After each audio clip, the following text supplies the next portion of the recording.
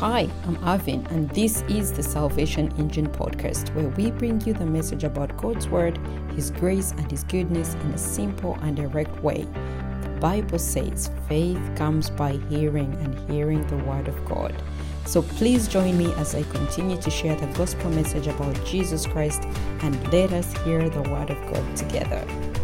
Hello everybody, Avin here. Welcome back to the Salvation Engine podcast. Today we continue the Grace series under the title Adoption to Sonship. The book of John chapter 1 verses 10 to 13 reads, "He was in the world," speaking of Jesus, "and the world was made through him, and the world did not know him. He came to his own, and his own did not receive him.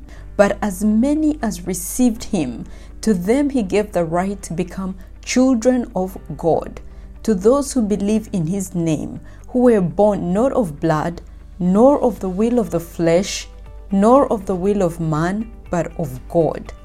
To all that received him." What does this mean? This means, as one version reads, all that believed him and accepted him. Believed and accepted him. Number one, they believed and accepted him as the one and only Son who came from the Father, full of grace and truth. John chapter 1 verse 7 teaches us that the law was given by Moses, but grace and truth came by Christ Jesus. All who believed and accepted him, number 2, as the end of the law. Romans chapter 10 verses 4 teaches us that Christ is the end of the law for righteousness to everyone who believes. The purpose of the law is fulfilled in Jesus. All who come to him are made righteous by faith and not by keeping the law.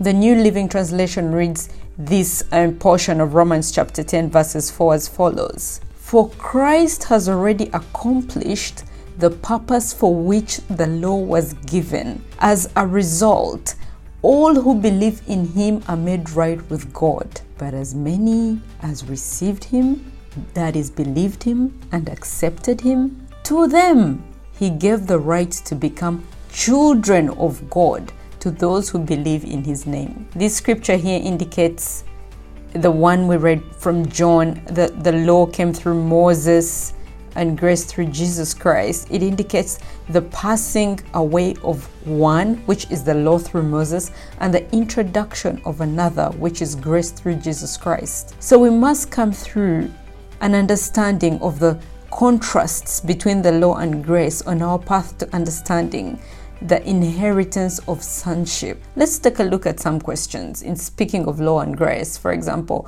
why was the law given? The book of Galatians chapter 3 verses 19 tells us why the law was given. It says the law was given to show us our sins, to reveal our sins. It says the law, which was given through angels to Moses, was designed to last only until the coming child Jesus, who was promised. The law in itself was a guardian, bringing us to the faith, to the promises that would come to us through faith in Jesus Christ. Now, the law is God's holy standard that reveals to us the corruption of our hearts and attitudes. Every time we're unable to keep it, it brings us to that place called the end of ourselves, in knowing that we need a savior.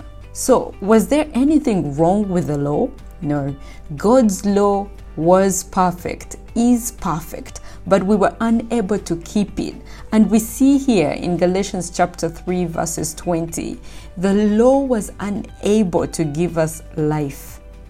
The law is holy, but we are not made right with God by keeping the law. Is the law opposed to grace? Here's what Galatians chapter 3 verses 21 reads: "Is the law then against the promises of God? Certainly not. For if there had been a law given which could have given life, truly righteousness would have been by the law." The law, as we said, was a guardian, bringing us to Christ that we might be justified by faith. The law served its purpose in that way. The new way of faith has been introduced, and this is the faith through which we receive the blessings of the gospel, the adoption to sonship. Galatians chapter 3 verses 26 reads, "For you are all sons of God through faith in Christ Jesus." And verse 29 reads, "And if you are Christ's, then you are Abraham's seed and heirs according to the promise." Paul continues to say in Galatians chapter 4 verses 1 that before Christ came, we were under a guardian, slaves to the basic spiritual principles of this world. But when the fullness of the time had come, God sent forth his Son, born of a woman, born under the law, to redeem those who were under the law, that we might receive the adoption as sons. Jesus was born into a people under the law. His ministry, when he walked the earth, as we read it in the Gospels, Matthew, Mark, Luke, and John, it was amongst the Jewish people who lived in a high adherence to the law and its standards. A man born under the law to redeem those who were under the law, that we might receive the adoption as sons. Jesus' work was to redeem us from a standard that we were unable to keep. Jesus fully complied to and met the standard of the law in himself.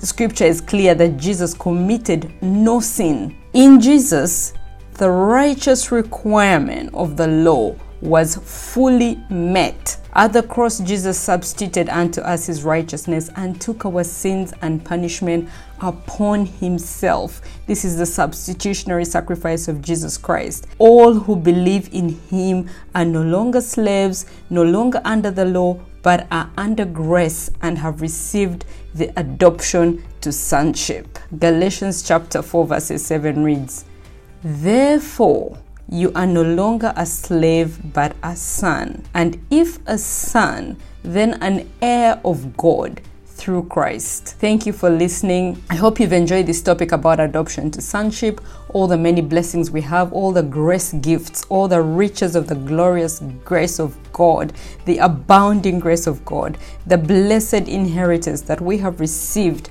through Christ our Lord. Be blessed. Thank you for listening to this message. If you've enjoyed hearing about God's goodness, please make sure to visit our website, www.salvationengine.com, where I share written messages from scripture and other news.